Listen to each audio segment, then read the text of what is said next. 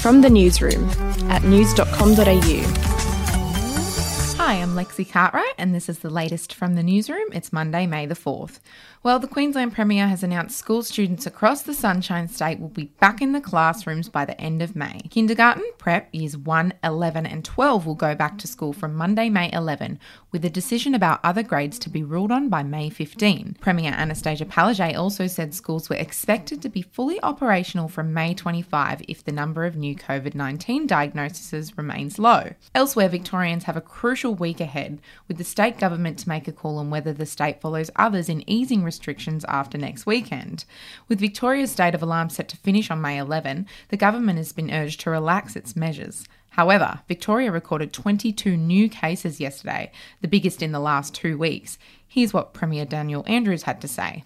We have policy settings, they are certain, they are clear, and the Victorian community they should be so proud that they've followed the rules we've set, they've done everything that we have asked of them, and we now have a set of numbers that are the envy of the world. That's not to say that it's set in stone, though. This is fragile. It can change, and it can change rapidly. Victoria's testing blitz that aims to complete 100,000 tests before May 11 will help in making a decision around relaxing restrictions. Meanwhile, Australia's Chief Medical Officer Brendan Murphy has also been discussing the lifting of restrictions. We are now seriously looking at what measures could be relaxed and making recommendations to the National Cabinet over the course of the coming week. We have to be very careful as we chart the next few months of returning our society to as much normality as we can safely do.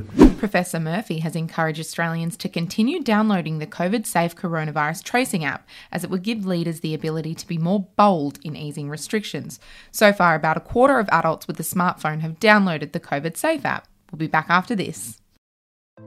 Hey, I'm Felicity Harley and I host Healthyish, where we chat to experts, influencers and people in the know from around the globe to arm you with the knowledge to make healthier decisions for your mind, body and soul. I think if we're going to be focusing on health, like sleep is probably the biggest component of that. I think sleep is the cornerstone. Like choose the harder option, because I've never woken up and gone, I regret that run that I went at 4 a.m. I've never done that. Search for Healthyish and Extra Healthyish wherever you get your podcasts.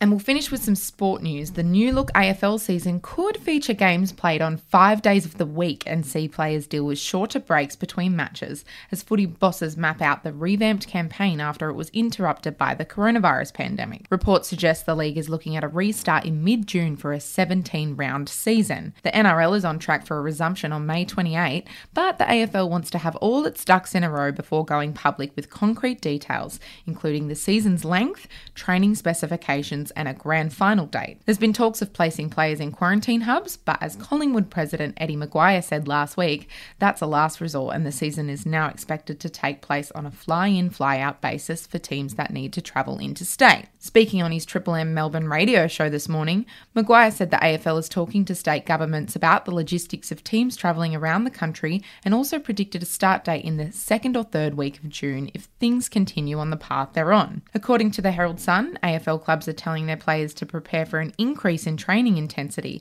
as the season restart looms and are calling stars back from interstate. Well, that's it from the newsroom, and if you want the day's coronavirus updates in one place, head to news.com.au and subscribe to our daily newsletter for all the information you need.